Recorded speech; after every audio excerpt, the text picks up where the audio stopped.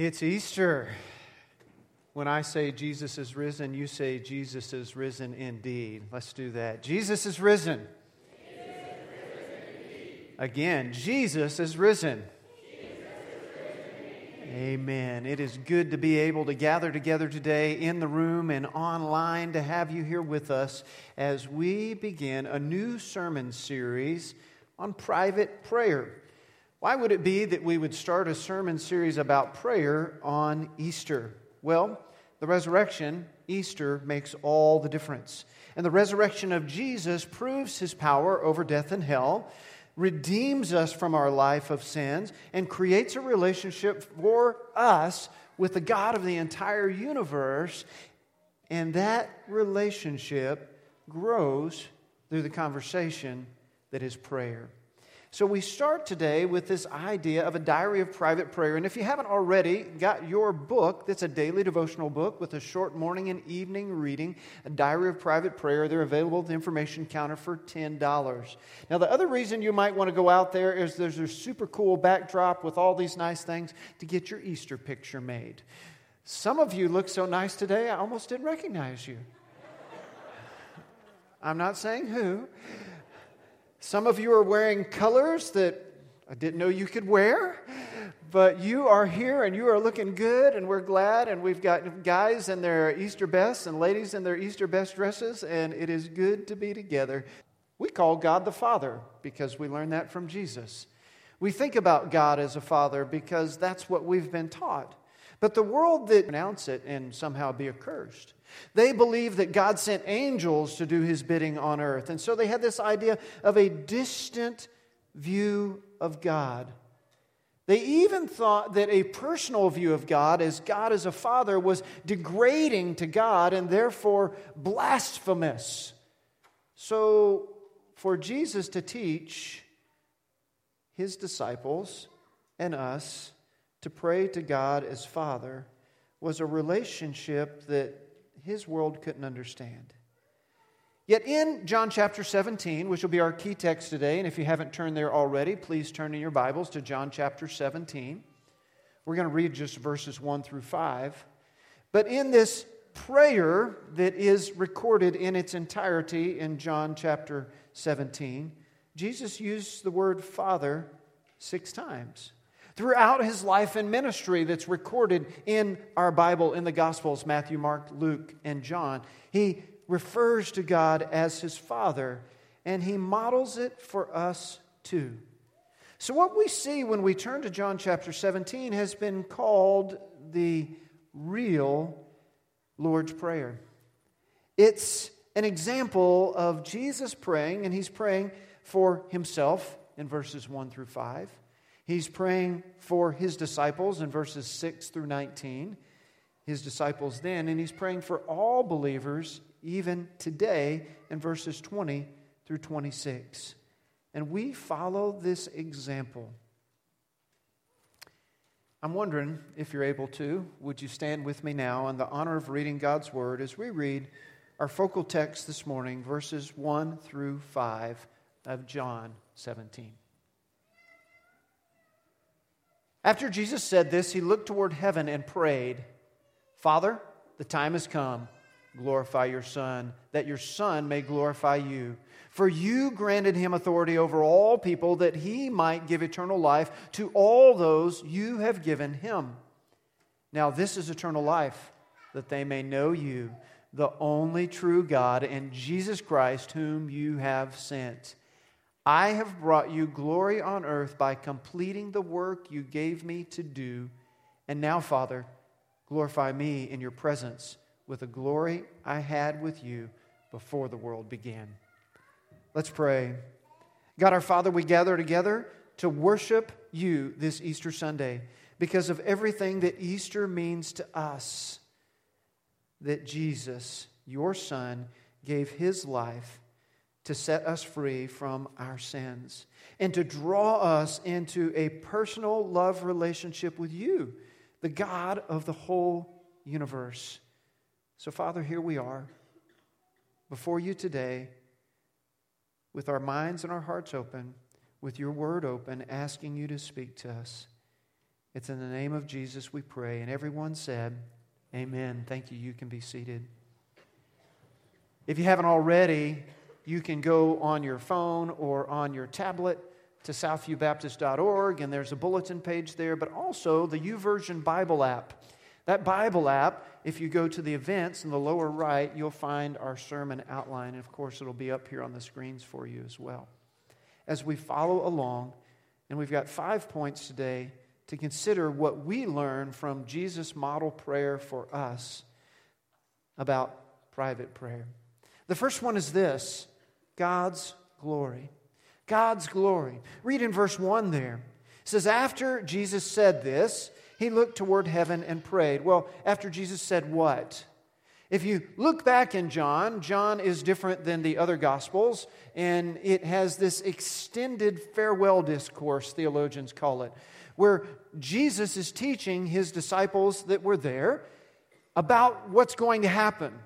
They've spent 3 years with him, but he's saying, hey guys, I'm about to be crucified, and I'm going to be resurrected on the third day, and I'm going to go to heaven, and I'm not going to be with you forever. So here's these things you need to know. And you find those recorded in John 12, 13, 14, 15, and 16. So after Jesus has said these things to them, he's telling them.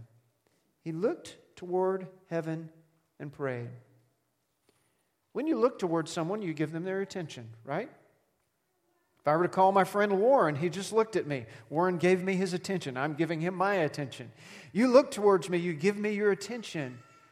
When we pray, many times, we can pray with our eyes open, but we close our eyes in order to focus our mind's attention and our heart's affection on God. That's what we're doing. So Jesus looked toward heaven and prayed, and it says there as we continue in verse 1, Father. Remember what I told you. For his culture, God as Father was impersonal, even heretical or blasphemous. He says, the hour, that means the time, has come. Glorify your Son, that your Son may glorify you. Jesus' purpose, his sole purpose, was to bring glory to God. He brought glory to God by living the life God called him to live, by obeying as God called him to obey, and by being a witness to us, and by giving his very life as a sacrifice on a cross to pay the penalty for our sins, to bridge the gap from God to us. That Jesus did that with his arms outstretched. That whoever believes in him will not perish, but have eternal life. His job, his purpose was to bring glory to God. The Westminster Catechism teaches that it's the chief end of man to bring glory to God and enjoy him forever. But what I see there, and that's in your question, is how can I pray with humility? Jesus, knowing that he's facing a terrible, wicked, painful death, prays to bring glory to God. He's humbled himself. That God, I want to bring glory to you, not to myself. He has amazing, miraculous powers. He's praying that God, I want to bring glory to you, not to myself. God, I'm going to follow you obediently. I am humble before you. Psalm 73, verse 25 and 26 says, Whom have I in heaven but you? And earth has nothing I desire but you. My flesh and my heart fail, but God is my strength of my heart and my portion forever. Jesus had that sort of humility, turning himself towards God. Humility is hard. It goes against our nature, our flesh, our pride, our protection, our fear, all those things that tell us not to be humble, to be tough, to take it for ourselves. Yet God calls us to humble ourselves and to trust him. Which leads us to that question. How can I pray with humility? What do I need to surrender? What do I need to let go of? Where do I need to trust God in my life today? God's glory is our first point. God's purpose is our second point. God's purpose is our second point, and we see that in verse 2. Jesus prays, For you granted him, he's praying of himself in the third person, authority over all people, that he might give eternal life to all those you have given him. Jesus was judge. He will be judge eternally in heaven on the throne, choosing between right and wrong, sin and righteousness, eternity in heaven and eternity in hell. And he has that authority. Well, why authority? That he might give to any eternal life. The purpose that Jesus had was eternal life for humanity. Which leads to our second question. How does God redeem humanity? If God's purpose is redemption, if God's purpose is salvation, if God's purpose is to draw us into a personal relationship with him, how is it that he does that? Keep in mind what Scripture says. He saved us not because of righteous things we had done, but because of his mercy. Because of God's mercy, he reached down to us. It says, for all who believed in him won't perish but have eternal life. It says, if you confess with your mouth Jesus is Lord and believe in your heart God raised him from the dead, you will be saved. No matter who you are, no matter what you've done, no matter where you've been, God loves you and God will save you. And even today, he's reaching out to you. And today may be your day of salvation. To say, I've never trusted Jesus as my personal Savior and Lord. And whether you're here with us or whether you're online, you choose to commit your life to be a follower of Jesus. God's glory, God's purpose. Jesus goes on, and in verse 3 is God's gift. God's gift. Verse 3 is a bit of an interlude in this prayer. It's almost like a confession of faith. It's as if Jesus is stating for those that were listening then, which we don't think anybody was listening then, so how did it get recorded? Hey, they maybe were listening, but God by his Holy Spirit inspired it. He's recording there in verse 3. Let me read. Now this is eternal life, that they may know you, the only true God, and Jesus Christ, speaking of himself again, third person, whom you have sent. Knowing God isn't just the way to eternal life. Knowing God is eternal life. Look at what Jesus says. Again, now this is eternal life, that they may know you. That God made you, the only you there is in the entire world, and he made you uniquely in order that you might be in relationship with him. He didn't make you to waste your life. He didn't make you to throw your life away. He didn't make you to spend eternity separated from him in hell. He made you to be in eternal relationship with him that is in heaven forever. A place without sin and therefore without sickness, without pain, without fear, without any of the things that drag us down in this life. This is eternal life, that they may know you, the only true God. If that's God's gift to us, if Jesus' purpose was to bring glory to God, if God's desire was to make a relationship with us and him that lasts forever, then that gift is what we share with others. Which leads to our third question, and that is, how do I share Jesus with others? How is it that you share Jesus with others? When we talk about witnessing, when we talk about evangelism as the fancy church word for it, some of us may say, well, I share Jesus a lot of the time. Some of us are like, I share Jesus some of the time. Others are, I share Jesus never. Some of us are like, I'm confident when I share Jesus. Others are like, I'm a little bit timid. And some of us are like, whoa, I'm full of fear. God is with you every time, in every situation. And I would submit to you that God is no more with you, no more present in your life than when you take a step of faith, when you do something that you're not comfortable with, and that you say, my power is limited here, my ability, my experience, and that's where God inhabits you, and that's where God visits you, and that's where the Holy Spirit shows up with strength and power in your life. And it's an amazing thing. If you haven't done it before, you should try it. You should go home, and when God calls you to a step of obedience, or when God calls you to a step of faith, you do it. You say, hey, Pastor Aaron said I should try it. I'll blame it on him if it goes wrong, right? And so you take that step of faith, and in the midst of your faith, God shows up and does something that you couldn't imagine would happen. The Bible says God can do exceedingly and abundantly beyond all we ask or imagine. Why don't we try it out? As we share God's gift with others, as we share a witness of what God has done in our life and what the Bible says, and invite them to consider a personal relationship with Jesus themselves. The Bible tells us that all of us have sinned and fall short of God's glory. But the Bible also tells us that the gift of God is eternal life through Jesus. God's gift is eternal life.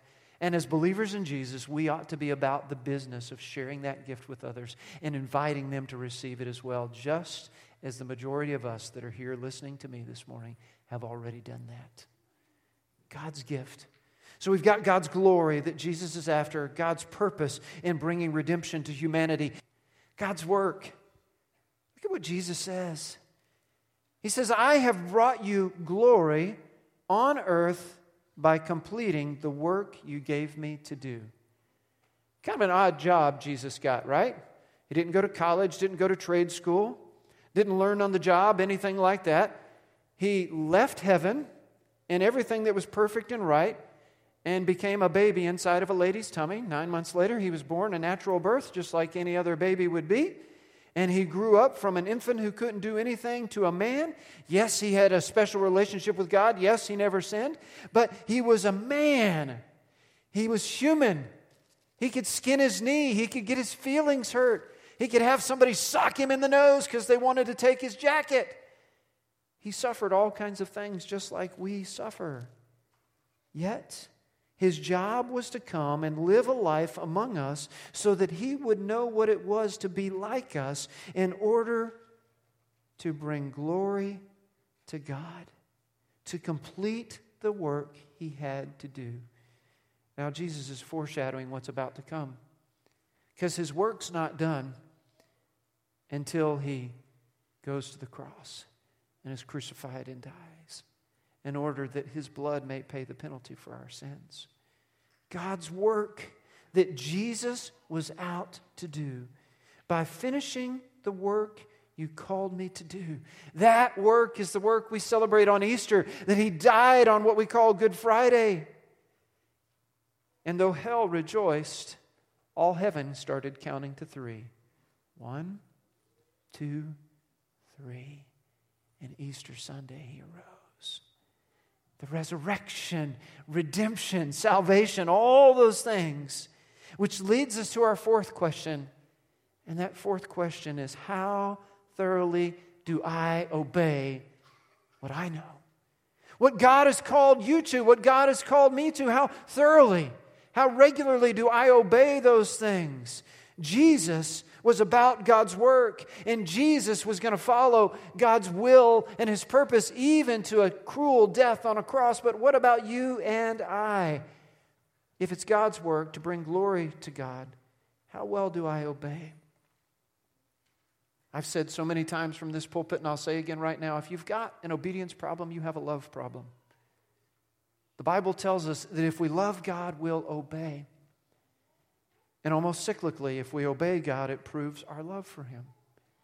And so if you're having a problem resisting temptation, if you're having a problem with a besetting or habitual sin, what I would say to you that you need to do is get in God's Word. Read particularly in the Gospels who Jesus was and the God that Jesus knows.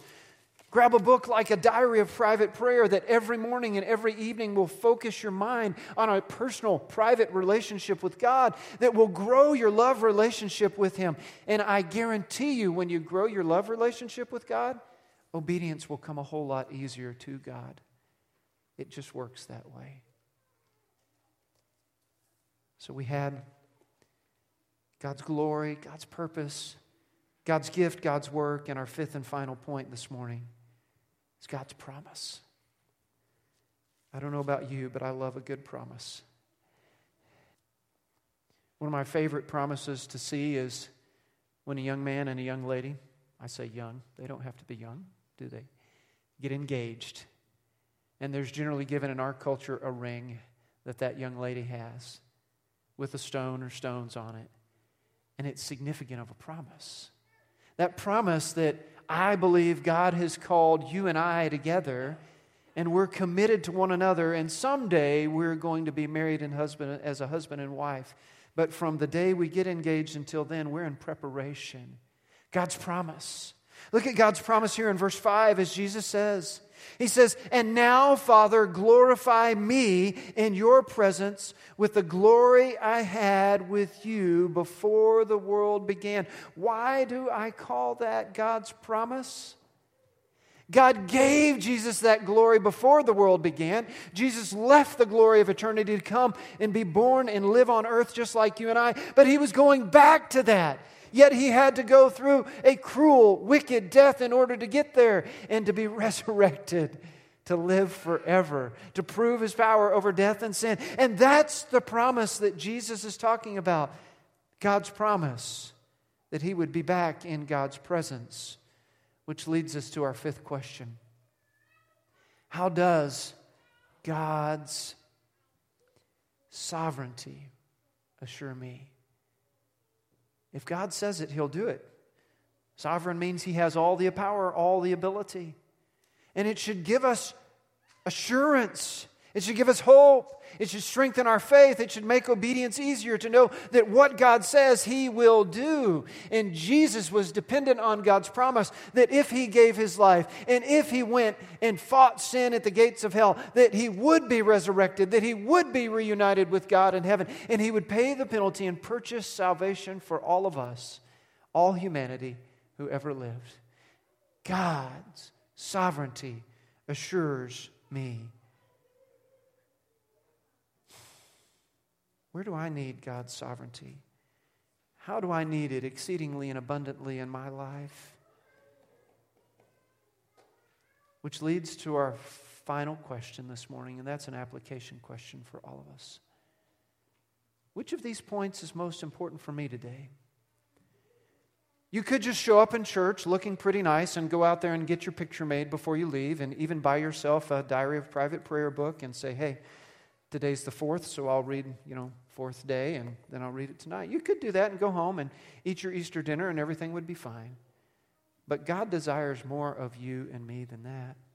God desires that as we've studied His Word and listened to Him this morning, that we would apply some of it. I wonder if it's what we learned in verse 1 about God's glory, where we might need more humility in our life. I wonder if it's what Jesus taught us in verse 2, that God's purpose of redemption that we need to be a part of and we need to be humbled by. I wonder if it's the challenge of verse 3 to share God's gift of eternal life with others that we need to do a better job at. There's somebody here with us today, or somebody that we're going to call, seek to engage them in a conversation like that. Maybe it's that 4th verse and 4th point about God's work and our obedience, that there's something we need to obey, that we just need to say, okay, God, I surrender. I'm going to do it today. I obey. I trust you. Maybe it's that 5th and final verse, the 5th and final point, God's promise, that you need to ask God to strengthen your belief and faith in His sovereignty within you. So when He calls you to obey, you say yes. When He calls you to take a step of faith, you do. That there's no doubt, there's no fear, there's no worry, there's obedience. A person can live, let me start again. Just like a person cannot live without breath, a godly person can't live without prayer. Let's pray together. God our Father, we thank you for these words that challenge us. This prayer of Jesus just before He was to be crucified, before He'd spend time in the grave, before He'd be resurrected, that we get to celebrate Easter Sunday, that remind us of who you are and who you've called us to be. So God our Father, we thank you that we could gather together this morning and worship you and remember your Son, our risen Savior. And it's our prayer that we wouldn't leave this place just with a picture or a book or nice memories in our nice clothes, but without a decision that says, yes, I'm going to obey. I'm going to commit myself to follow him. Or yes, I'm going to trust Jesus as my personal Savior and Lord, even though I don't know everything that means. So God, would we humbly obey you now? In the name of Jesus, we pray. Amen.